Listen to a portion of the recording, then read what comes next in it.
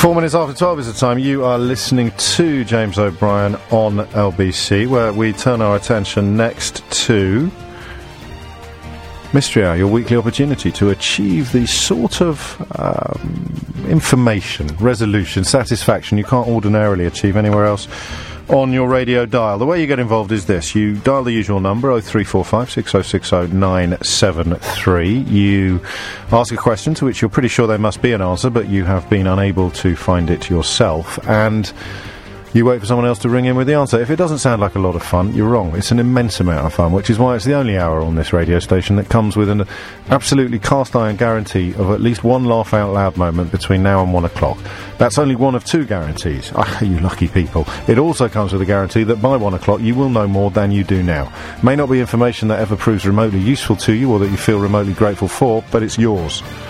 You might also have forgotten it again by 1:10, but that's not the point. The guarantee is that by 1 o'clock you will know more than you do now. The only other guarantee on Mystery Hour is that however often I do it, however much time we spend together, every single week at 5 minutes past 12 on a Thursday, all the questions I've got in the back of my mind for the previous week, thinking, I'll ask about that on Mystery Hour, they all disappear.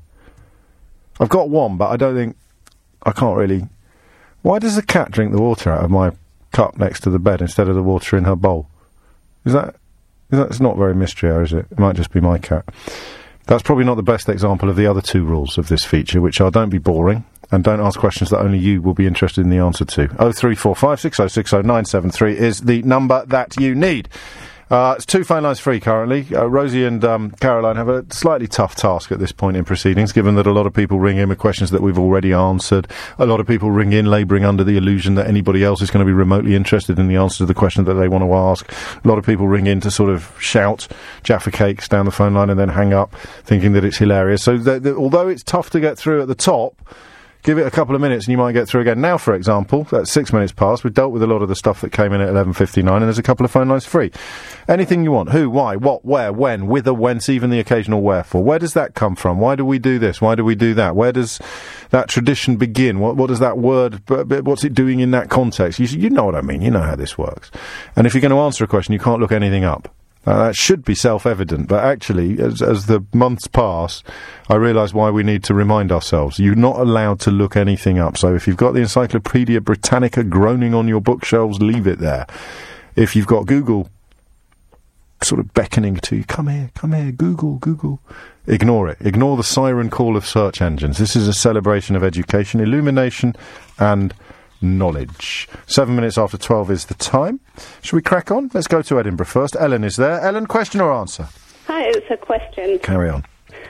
So you know when you see a burglar in a cartoon or a comic, yes, they're always wearing black and white stripes, and I just wondered where that came from. Oh, that's a good question. I have a black and white dress that I wear, and every time I wear it, I feel like a cartoon burglar. You should have a swag bag over your shoulder as well. I suspect one of those. It's probably something to do with mime, isn't it, or puppets? I'm not sure. You're not going to obviously allow me to claim a round of applause for this, but I'd be amazed if it didn't have something to do with silent performance, so that you know it's a burglar simply by looking at them. Like Punch and Judy. What does the burglar in Punch and Judy wear? Probably black and white, but where did that come from? What came first? Yeah. Punch and Judy, or the actual... It would be the Commedia dell'arte, wouldn't it? It would be the 14th century Florentine theatrical tradition that led to Punch and Judy and possibly brought some of its key characters with it. But was there a famous burglar that dressed in black and white? There was. Scaramouche. I'm making stuff up now. Yeah, you are. Sorry about that. I'll try and find out for you. Why do we associate striped garments with burglars? 0345 6060 973. What a lovely question. James is in Shoreditch. James, question or answer? Question, James. Carry on, mate. What I want to know is, if you pull a hair out... Oh, mate. Sorry, I knew you were going to be grossed out by this. All right, go on. What, on your head, is it? Well, it could be anywhere. Right. You pull the hair out, it grows back, pull the hair out, but sometimes, if you pull the hair out enough, it stops growing. What? Well, if you get the whole follicle out, I presume it stops growing, but otherwise you just... I've heard ladies describe if they wax their legs a lot, and sometimes the hair stops growing, it grows back a lot thinner. My question is, does hair have a finite lifespan? If you pull it out enough times, does it stop growing? How many times? It's the follicle, mate. It's not the hair. If you pull out, it's like the root of the hair. If you get the root out, it's just think of it like a hedge. You can cut your hedge 1,000,000 times. It's never going to go away unless you dig up the roots. If you dig up the roots, the hedge won't grow back. It's the same with hair. If you get the follicle out, it won't grow back, but it's very hard to get the follicle out. You're saying if you pull it just the once and the follicle comes out, that's it? Plausible, yeah. Unlikely, but plausible. Possible. Well, how many times do you have to pull it out? It's not a question of how many times, is it? It's a question of whether or not you get lucky with the follicle. No, I'm not buying it. No, I'm not surprised. You need to try it open. Yeah, I think you're right. Cheers, James. Carry on, mate. 0345 6060 973 is the number you need. What was that question? Who you put him through? I don't understand what the question is. How many times do you have to pull out a hair before it stops growing? Doesn't even make sense. The premise is bogus. Steve is in Maidstone. Steve, question or answer? Hi, James. There's a question, please. Go on. I've noticed in a couple of military films that I've been watching just recently, I'm not a military man, so it might be an easy question for a military person. If they're going to like a base camp or to a location, they'll say it's 7 clicks west or 15 clicks east. What is the click? It's a kilometre. Really? Yeah. Isn't it? I've no idea. I thought it was click as in C-L-I-C-K, click. I wasn't too sure.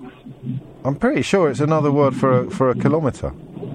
I'm in no position to argue the point, hence why I'm ringing. I've honestly no idea. I am going to take a round of applause for this. I'm 99.9% sure. Is that all you wanted to know? What do they mean? You didn't want to know why they say click for a kilometre? No, because you didn't know what it meant, so how could you ask why they do it? No, what was the unit of measurement? Yeah, it's a kilometre.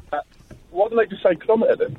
Because, now, that possibly is where things get more interesting and where I start speculating wildly while trying to sound authoritative. Are you ready? Go.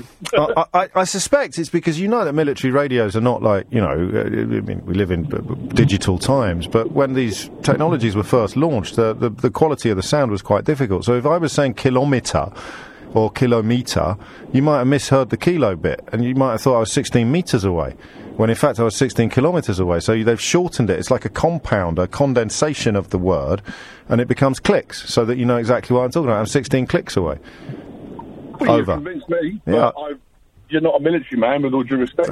Steady on, mate. I am a military man, but if I give you... No, we've been here before. If I gave you any further details of my service, I'd have to kill you. Well... Which I could, for the record, do with my bare hands. And I'm more than confident in your ability, sir. It was mentioned previously in Transformers, and they're up to date, because they're Transformers. Bang on the money. Yeah, you can't get much past the Transformer these days. I'm going to take my round of applause now. It's beautiful. You didn't need the why, so if I was wrong about the why, don't ring in. The steward's inquiry would only be if clicks doesn't mean kilometres, and I'm 99.9% sure it does. Nice question, Steve. 12:12 is the time. Ben is in Hendon. Ben, question or answer? Question, James. Carry on. Live animals are called one thing. So you've got a cow, is a cow, but once you've killed it, you go into a butcher, you're asking for beef. Same with sheep is mutton, but when you've got chicken, it's still a chicken. Pigeon is still a pigeon. Pheasant is still a pheasant. We could be here sometime. Where's the name? Where's the name change come from? From a live to a dead animal. It's Norman, isn't it? It's food. It's food. It's eating it. So birth, pork, birth beef, pork, mouton. It's because poor people had chickens and rich... I can't remember, mate. Sorry. It's something to do with the fact that when we started serving up these lovely banquets, we'd be doing it in French. Right. No, it's not even beginning to sound likely, is it, as an answer? No. All right, there's no need to be quite so curt.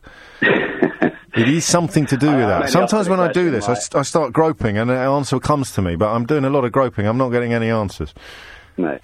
It was my 7-year-old daughter asked me that last week. God, that makes me feel even worse. I mean, we should know between us. So, so the question, why do we change cow to beef and don't change chicken to chicken? Correct. All right, I'll see what I can do. It's definitely got something to do with the Normans. You're a dad. You can work that up into something feasible to get past a 9-year-old girl, for heaven's sake. John's in Hendon. John, question or answer? A question, please, James. Carry on. When Mrs. O'Brien asks you to do some housework, yes, orders, you know what and she orders you to polish the table and go around and dust it. Family program. Yes. Why are dusters yellow? Why are they always traditionally yellow?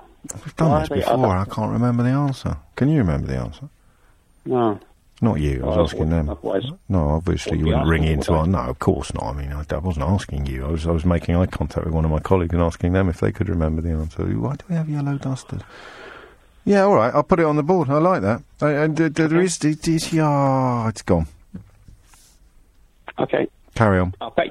I'll see. Okay. I shall do my best, John. Why do we have yellow dusters? Why do we change the name of some meats? So why does cow become beef? Pig becomes pork, but chicken don't become something different. Chicken is chicken. How many times do you have to pull your hair out before it doesn't grow back? I mean, I wouldn't be surprised if we start getting complaints in a minute about the quality of this week's questions. There's no excuse. Phones are ringing off the hook. Natalie, you'll be up first after this. 3 Hour on LBC with James O'Brien. Call 0345 6060 973. 19 after 12 is the time. You're listening to James O'Brien on LBC. Questions that need answers. Why do burglars wear stripes? How many times do you have to pull a hair out before it never grows back again? And I need an answer to that because the question doesn't really make sense. And why do we change the names of some meats from the animal? So when you have chicken for dinner, it was a chicken running around your garden 2 hours ago. When you have beef for dinner, it was a cow. Something to do with the French. I know it is. I hope it is. I've said it is. Guy's in Kings Langley. Guy, question or answer? I've got a question. Carry on, Guy. Why do kettles not have an off switch? Kettles? Not kettles, sorry. Why do irons not have an off switch? I quite like that. No, I'm just thinking, mate. It's a mark of respect for the quality of your question. Don't be so impatient. I mean, they have a thermostat, don't they? I don't know, because kettles have an off switch, but you always have to unplug an iron from the wall. Well, that's probably your answer. An iron is potentially such a hazardous thing that it has a built-in encouragement to make sure you unplug it properly and fully turn it off. Right. But that's probably not enough to make you think I deserve a round of applause. No. We need not quite. We need an iron. We need an iron engineer to ring in. Any old iron. Why do irons... I like it, but I'm certain the answer will be safety, i.e. because you have to unplug it from the wall, which minimises any chances of danger lately. But why have you been wondering about this, Guy? Do you do a lot of ironing? I've wondered about it for years, actually. I don't do that much, but always, whenever I do iron, I always think, can't we just switch it off? If you get sidetracked or kids are playing up or something, why can't you just switch it off? Yeah. Rather than unplug the whole thing. You could be onto something here. Caroline thinks this is the best question ever, which probably says more about her than it does about you. Take it as a compliment. 21 after 12. Natalie's in Brighton. Natalie, sorry, I was supposed to come to you first after the break. I even promised that I would, and then I went to Guy. Yeah, I'm surprised you're still here. How can you ever forgive me? I do forgive you, don't worry. Thank you, Natalie. Question or answer? I've got an answer for the question about the burglars, why they're always wearing black and white stripes. Yes. I think it's possibly something to do with, like, prison jumpsuits from years and years ago. They used to be black and white. Yeah, I mean, they had arrows on them and stuff like that, but... like, indicative of an escaped convict or something? That's fun to... You've done two things wrong here, Natalie. Okay. The first thing you've done wrong is make it quite clear that you're sort of thinking out loud. If I've taught you anything over the years, it should be that at least pretend that you're absolutely confident of the answer that you're providing to a question. Okay, so I'm like 80% confident. Then I can't give you a round of applause, because I say now, what are your qualifications? And you say, well, I've just been thinking about it. Well, I remember from my old movies... See, that was the second mistake you made, is that you left me with a wide open door through which to drive the fact that you don't have any qualifications. I do apologise. I've seen... No, you don't apologise. But you don't know, do you? So you can't say, well, I read it in a 19th century novel, or I read it in the history of the Commedia dell'arte. It's all about Scaramucci. No, I'm afraid not. I don't have a definitive answer. I just thought I'd, give you my opinion. Well, I'm very grateful, but it's usually the other 14 hours of the week where you can just ring in with an opinion. This is the hour of the week where you're supposed to ring in with a cogent answer to the question that's actually being posed. So we've had 2 hours. You could have phoned in and said, well, I think Jeremy Corbyn, he's a bit this and that and the other, but you've waited until 20 past 12 when we're looking for cold, hard facts. Well, I hope someone rings up and confirms my theory. If they do, I will insist that they give you half of their round of applause. Oh, that would be great. Good. Then we can part as friends. I next time, just sound more plausible, and you might have got over the line on that one. Steve is in Hounslow. Steve, question or answer? It's an answer to why dusters yellow. You've had that question before. I know I have. I'm not. My short-term memory's not what it was, and besides, I'm working very hard. Right. The answer was it's the fact the way the ships used to dock back in the days. Shut up. They used to fly. Yeah, they used to fly a yellow flag to indicate to the shore that their ship was disease-free. Really? And it was quarantined. Yeah, it was a way of communicating to and fro. How does that translate into dusters? Yeah, because then the yellow colour was associated with being clean. It's an awful lot of trouble to go to, mate, because of some old ship's flag to make all your dusters yellow. No, it was. That was the answer back then. So when I say what are your qualifications, you say mystery hour. That's correct. Yeah, it was. It was a question that was answered last year. That was. When last year? Oh, I can't remember when. My short-term memory. No, I'm just trying to work out whether or not the people who actually get paid to produce this programme would have been on duty on that day, or whether the people who listen as a compliment and a great compliment to me. What they used to do is they used to pull into the port, and before they was allowed out onto the docks and everything, they used to fly a yellow flag to indicate that their ship was quarantined and it was disease-free. So therefore, that's what the yellow colour coordinates with the yellow dusters. Obviously, use a yellow duster to clean, and Mate, you're over the line. Thank you very much. No, well played. It's a lesson for us all there. Not sure what it is, but I don't know. Remember stuff. Georgia, are you writing this down, children? 25 minutes after 12. Georgia's in Harrow. Georgia, question or answer? It's answer to the beef and mutton question. It's all about the French, isn't it? Of course it is. Yeah. So what it is that the peasants, back in the good old days when we had peasants and aristocrats... Well, you say the good old days. Some would say the near future. Exactly. Yeah, today. They had... The peasants spoke, obviously, English, which is a bit of German and a bit of everything else, and so their names for the farm animals were, sheep, cows, blah, blah, blah. Yeah. When the aristocrats in this country pretty much, on the whole, spoke French. They didn't really speak much English. So when the food was on the table, so when meat, so the difference is between the meat and the living animal. So the meat is called what it's called dead, which is beef. If it's sheep, it's either lamb, or if it's over a year or two old, it's mutton. Yes. Pork, again, like porcine. So the words are actually French words for the dead, for the meat on the table. Of course, the poor people didn't have the meat on the table, or they couldn't speak French, so they would have just called it cow or whatever they were calling it then anyway. So you're quite right. You're very kind, but I suspect Ben's 9-year-old, were she here to follow up with a supplementary question, I think she'd say, well, why don't they call it cochon and vache? I imagine they probably weren't eating cochon and vache back then. They were eating a lot of carp. I know carp were brought over. No. If they say bœuf, why don't they say vache? Why is the name for a cooked meat different from the name for a running around your meadow meat? Well, James, you stumped me there, because when years ago I saw some sort of documentary and they talked about this, because the question I always wondered. Yeah. And I'm pretty sure you also had this on Mystery Hour about 2 or 3 years ago. Yeah, everyone's paying more attention than I am. I should probably apologise for that. I knew the answer then, but I was shouting it at the radio, but no one could hear me. I can always hear so you. I thought I'd try and ring this time. No, well, you've got it, and I'm going to give you a round of applause. So it is the French words for the meat, but what we don't know is why the French then had different words for dead meat and living meat. Well, probably because you don't want to eat a cow, do you? You want to eat... No. It's a figure of speech. I could eat a horse. Well, it's certainly from the meat on the table that the aristocracy would call the meat on the table. That's what they called it. And the people in the farms, they obviously just spoke English or whatever they were speaking back then, and they had their English language, which is German or whatever as well. Poulet. So I know it's a bit of a throwdown way of saying it, but it's my third round of applause, James. You haven't got it yet, madam. You haven't got it yet, madam. Don't count your chickens. Right, did you see what I did there? Don't count your chickens. Chickens. God, give it quick. Thank you.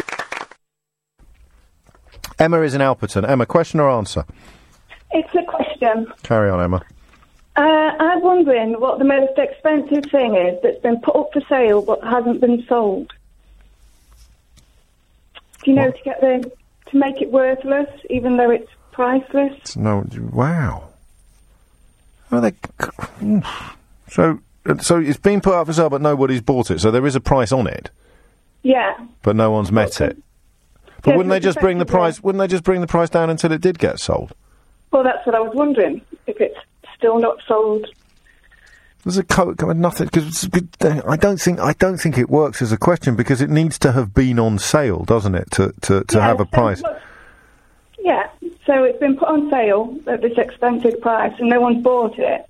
And they've decided not to sell it as a result. Yeah, because if they'd knocked the price down, then someone would have bought it, and someone bought it, then it's been sold, hasn't it? But then it's not worth what they were asking for. It's only worth what someone's prepared to pay for it. So I could answer your question now by saying I have in front of me a half-drunk mug of green tea, which I'm putting on the market for £10 billion. Well, no, it's got to be an item of value. It's got to be, Hang on a minute. I've drunk out of this cup. Would you like to buy it for £10 billion? No. All right, well, the answer to your question is my half-drunk mug of green tea. Because that was on the market a minute ago for £10 billion and no one bought it. Do you know, I should have said most valuable thing then, not the most expensive. Well, then we get down. Then we're going down all philosophy, aren't we? What's the difference between? I mean, how do you value something without putting a price on it? But say it could be something. Let's just say, for example, it was a Fabergé egg, which is very recognised as being valuable and expensive. Clearly, but nobody's bought it. Well, they would. I mean, I'm going to leave the question on the board, but one of us is wrong here. Either it is a question that admits an answer, or it doesn't, and I don't see how it does. Right. But there's boundaries, isn't there? Well, I just proved it with my pot of tea, didn't I?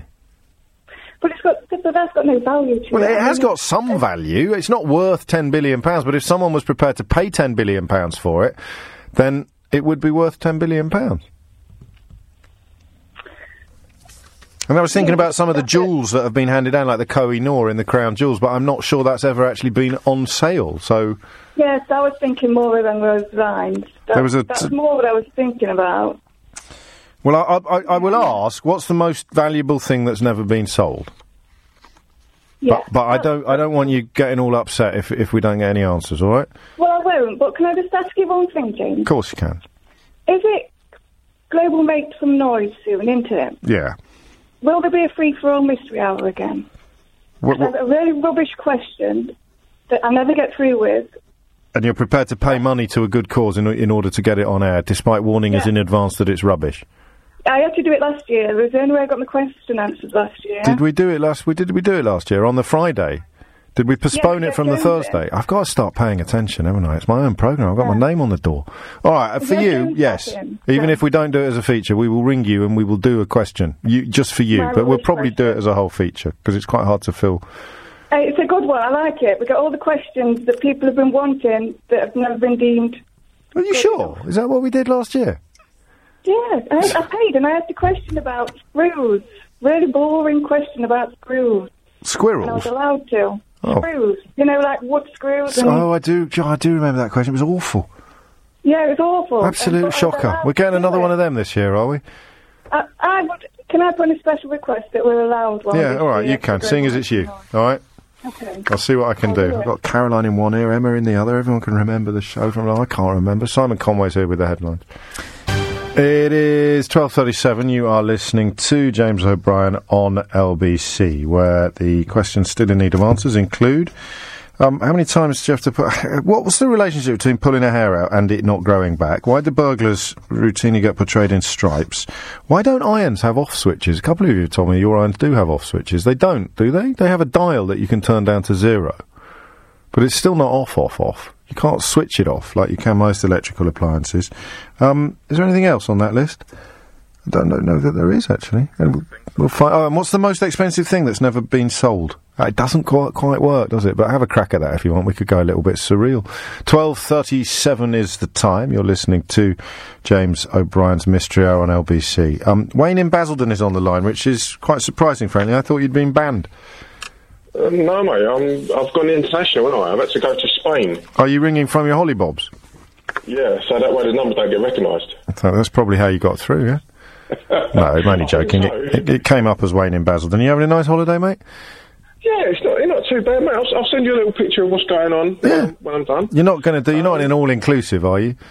No, God, no. No, good. We're on self-catering, mate. Yeah, well played. Because I don't want you getting involved in any of that malarkey where people pretend they've been sick in order to sign off their holiday for free a couple of weeks after they get paid. I don't.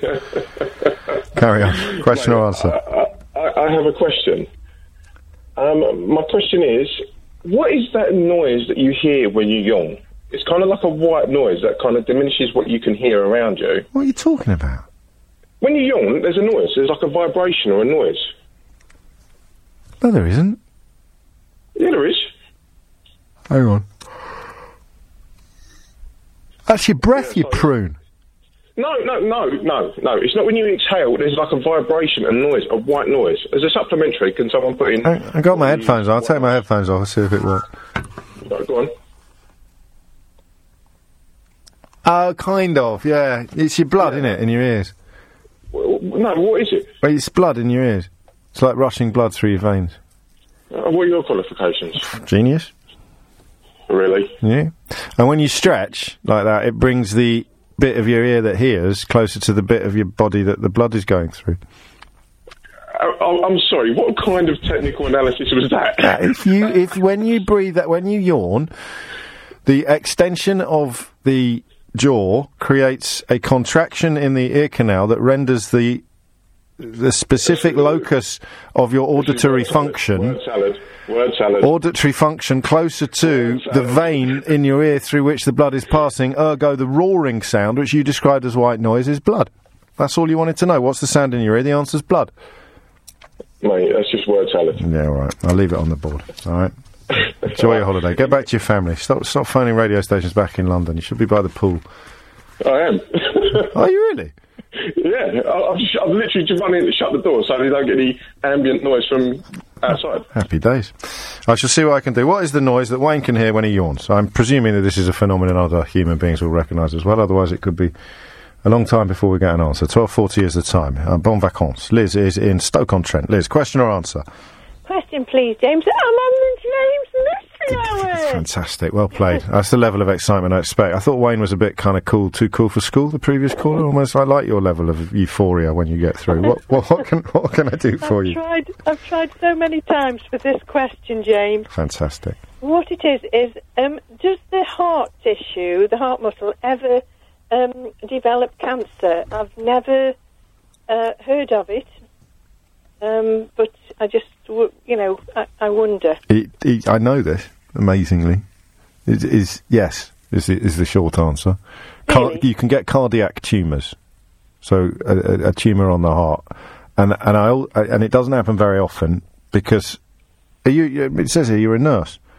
Yes, and I've never heard of it. So it's incredibly rare, and I think I know why. What is unique about heart cells, or not unique, but I don't know if it's unique or not, but there's something about cells in your heart that's very rare. Is it because it's in use, in motion? That's what I think I would have said before I found out the answer.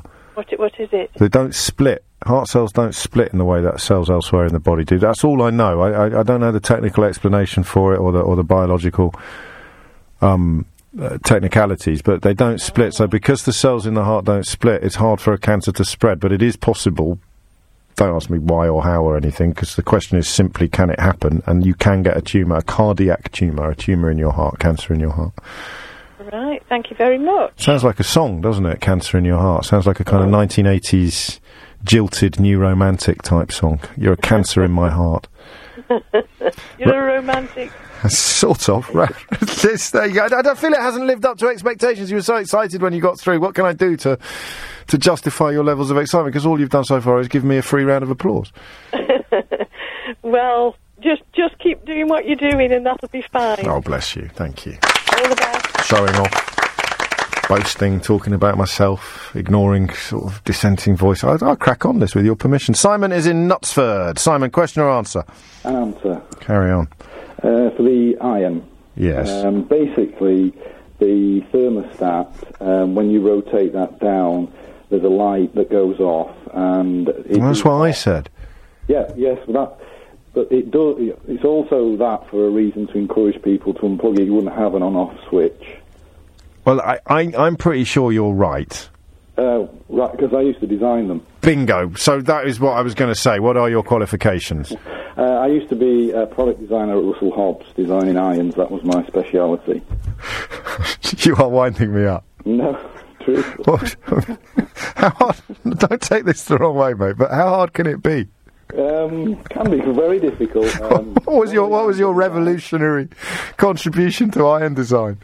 Well, the Easy Fill iron. Shut up! Is what I designed, where it's the first iron to have a filling funnel at the rear, with a button that you press when you filled it at the sink. That's pretty impressive. This is one of my favourite Mystery Hour moments ever, and I thought it was one of the worst questions we'd ever had. Why don't you design irons anymore? Are you retired, or have you moved on to... I'm a freelance designer, but I've done so many irons for Russell Hobbs for 16 years. Straight up? Yes. Right, there's only one thing. And I've actually been sat...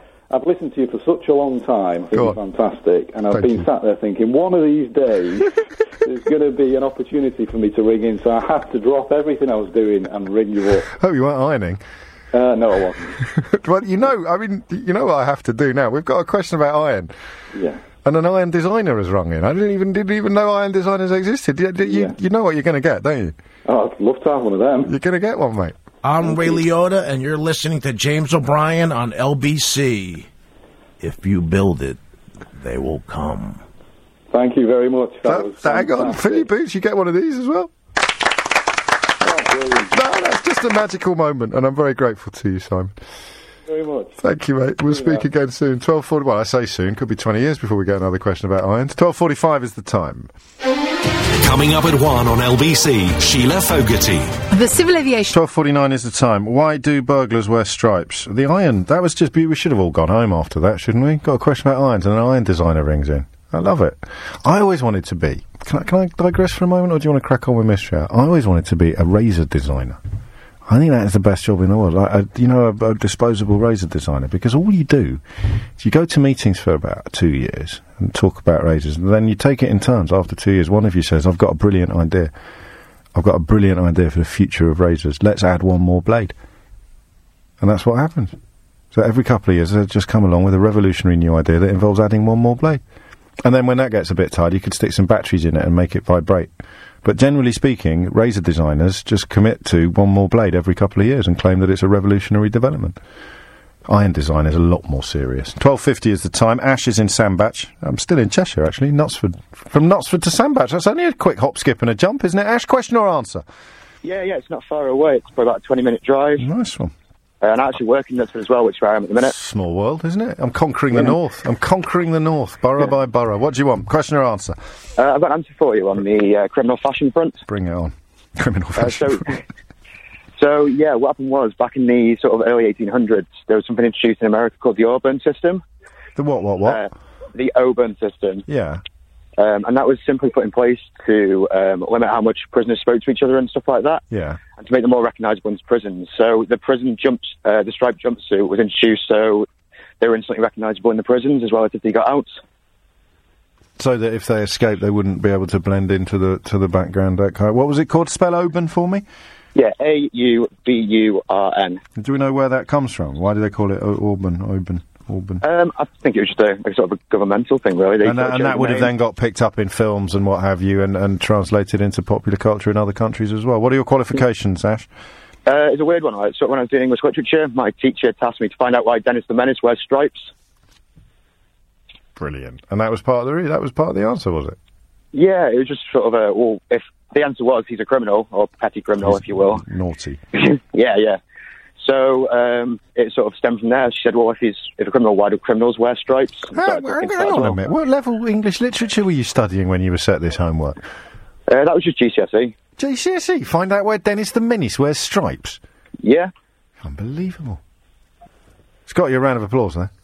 Awesome. There you go. All right, thanks, James. No, thank you. Carry on. Paul's in Guildford. Paul, question or answer? It's an answer, James. Are you doing it in Morse code? Is that the plan at the moment? Yeah, that's not really a plan. But all right, carry on. I'm all right. Well, which one do you want to answer? There's not much left. It is the most valuable object ever. Not to be sold. Not to be sold. Yeah, go on then. NASA recently discovered an asteroid which is floating in space near us, which, if we could get it down onto the planet and mine it, it's worth over $100 quadrillion. And it's so valuable that it would instantly crash the global economy. Gosh, what's it made of? Precious metals, titanium, all the stuff that we would use as a... but no, it's never been for sale, though. Well... I like it, and I think Emma in Appleton will be pleased with this because it's given her some knowledge she didn't have before, as long as you're telling the truth. But it's not a fully formal answer to her question, is it? Well, it's probably the best thing you could get, I would have thought. But you can't get it. Well, I'd give it Elon Musk a couple of years and he's probably got it. I very much doubt it. Quadrillion, how many noughts is that? Trillion is... Hang on. It's 1,000 million, and then a million. Flipping 14 or more. I'm going to give you a round of applause for being a good sport and for increasing the sum total of our shared knowledge, but I'm not giving you a round of applause for actually correctly answering the question. That's great. Where did you hear about that? I missed that. Why didn't I read about that? Oh, I get loads of feeds to come up on Facebook about NASA and things. So. And they've found it. How can they analyse what's in it from so far away? Do you know what? If Hal texts me quickly enough and he's listening, he could tell me. But they have various scanners on board which can tell all the different materials. This is how they figured out what was on all the... it's either Kepler, I think, Kepler spacecraft. Yes. I can't remember now off the top of my head. No, you don't have to. You're definitely clear on a quadrillion, though. I remember the quadrillion, wow. But I don't remember whether they said 1,000 quadrillion or 100 quadrillion. Doesn't matter. Well, you've had your round of applause. Have I given him his round? I've given him his round of applause. Nice work, Paul. Nice work. I like it, but not, obviously, no cigar. Amanda is in Old Isleworth. Amanda, question or answer? It's an answer, James. Carry on, Amanda. The hair why it won't grow back from plucking? Yeah. Hairs will not grow back from just plucking. They have to be caught when they're in their growing stage, and they can only be killed by laser or electrolysis. And the reason why hairs feel softer on legs from waxing is because they've got tapered ends. Oh. They're not cut off from shaving, so they feel a lot softer and they look thinner. They haven't actually... They're not changed at all from plucking. I like it. What was the first bit of the thing when you said electrolysis? How do you know when it's in its growth stage or not? Well, you don't. Oh. It's just luck. So you just get lucky. You have to have electrolysis and laser treatments done regularly. Is this your field? Do I sense an electrolysis expertess on the line? I was a beauty therapist for 18 years. Why have you stopped? Oh, I stopped 10 years ago because of the pay and the conditions. Really? Mm-hmm. Does it work on nostril? Can I? Oh, you wouldn't want that done, James. You'd cry. Really? Just through pain? Yes. Well, I mean, I can't keep trimming them every week. You have to. Really? Yes. There's one photograph of me in the Observer at the beginning of the year where you could almost nip my nostril hair into the top of my moustache. Well, you should have trimmed before you were in the paper. I'm not given to vanity. You know me, Amanda. I'm Mr. Modest. I can't be doing with it.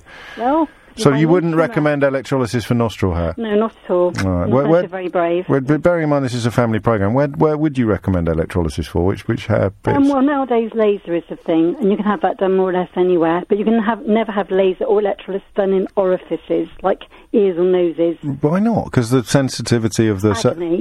it's just more sensitive skin. That's why, you know... Yeah, many more nerve endings and capillaries. Anywhere where you get a zit that causes you immense agony would be an area where you shouldn't use electrolysis or laser. Because if you get a zit up your nose, you're in all sorts of trouble. You get a zit in your ear, you're in all sorts... That's one way of looking at it, yeah. Well, you said orifices. You can't get all sniffy about zits. I was thinking about hair, though. Round of applause for Amanda. Thank you. No, thank you. I genuinely was going to look into getting my nostril hairs electrolysised. Richard is in Northfleet. Richard, question or answer? An answer. Carry on. So the most expensive thing that's never quite been sold. Yes. My answer, and unless anyone comes up with better, is Ibiza. And back in the 80s, the Germans tried to did negotiate a sale, and it fell through at the last moment.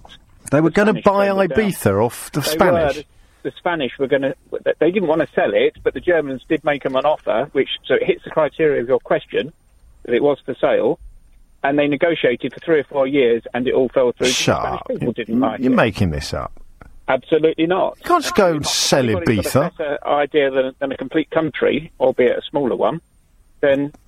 Well, I mean, it's strong play. I like it a lot. I mean, I don't think there is a definitive answer to this question, but you certainly No, I aren't don't think there is. It's got to be up there, isn't it? Thanks, mate. You're getting a round of applause, Richard. Thank you. No, you're welcome. How much was it? I mean, do we know, roughly? Oh, it went to the billions, Mark. Well, I could have worked that out for me. Negotiate a final figure. So now it could be into the early trillions, couldn't it? Because we're going back to the early 80s, this was. Yeah? Crikey, imagine if the Germans had bought Ibiza in the early 80s. My early 20s and late teens would have been completely different. Absolutely. Yeah, nice work, Richard. I like it. No, I like it a lot. Did you know that, Sheila Fogarty? No, but you'd never have anywhere to sit, would you, I know. if it had happened? It's a sunbed joke. Oh, shame on you. Pete's in Newhall. Where? Where are you, Pete? Newhall. Where's Newhall? Near Woking. Is it? Never heard of it. Question or answer? The answer for the noise you hear when you yawn. Yes. Yeah, it's the same noise you hear when you scrunch your eyes up really tight. It's muscles vibrating when they contract in your head. Because of the blood?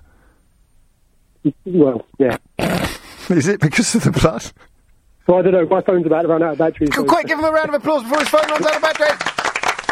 Thank you very much. Thank you very much. That's it for today, I think. Have we done everything? Have we anything else on the list? That's true about that. It's 125 miles wide, that asteroid. And it's worth, I'm going to get this right for you, 8,000 quadrillion pounds, which is roughly how much better off we're all going to be after Brexit. You have been listening to James O'Brien on LBC. We'll do it all again tomorrow morning from 10. The next voice you will hear belongs to Sheila Fogarty. I don't know whether to check out your nasal hair or tell you off for calling someone an expertess. Expertess? Is that bad? Yeah. Sorry. It's okay. You did a racist joke about Germans. I did, so we're even. All right. From 3 today, Hugh Hefner. Let's carry on. Hugh Hefner, owner of the Playboy Mansion and brand, has died. Was he a pioneer of sexual liberation, or was he a pimp? And at 2, the Prime Minister said today in a speech to the Bank of England that the British people played no part in causing the financial crisis. Is that true? Didn't our debt habit contribute to the credit crunch? And at 1, straight after the news, the CAA Chief Executive Andrew Haynes is not a happy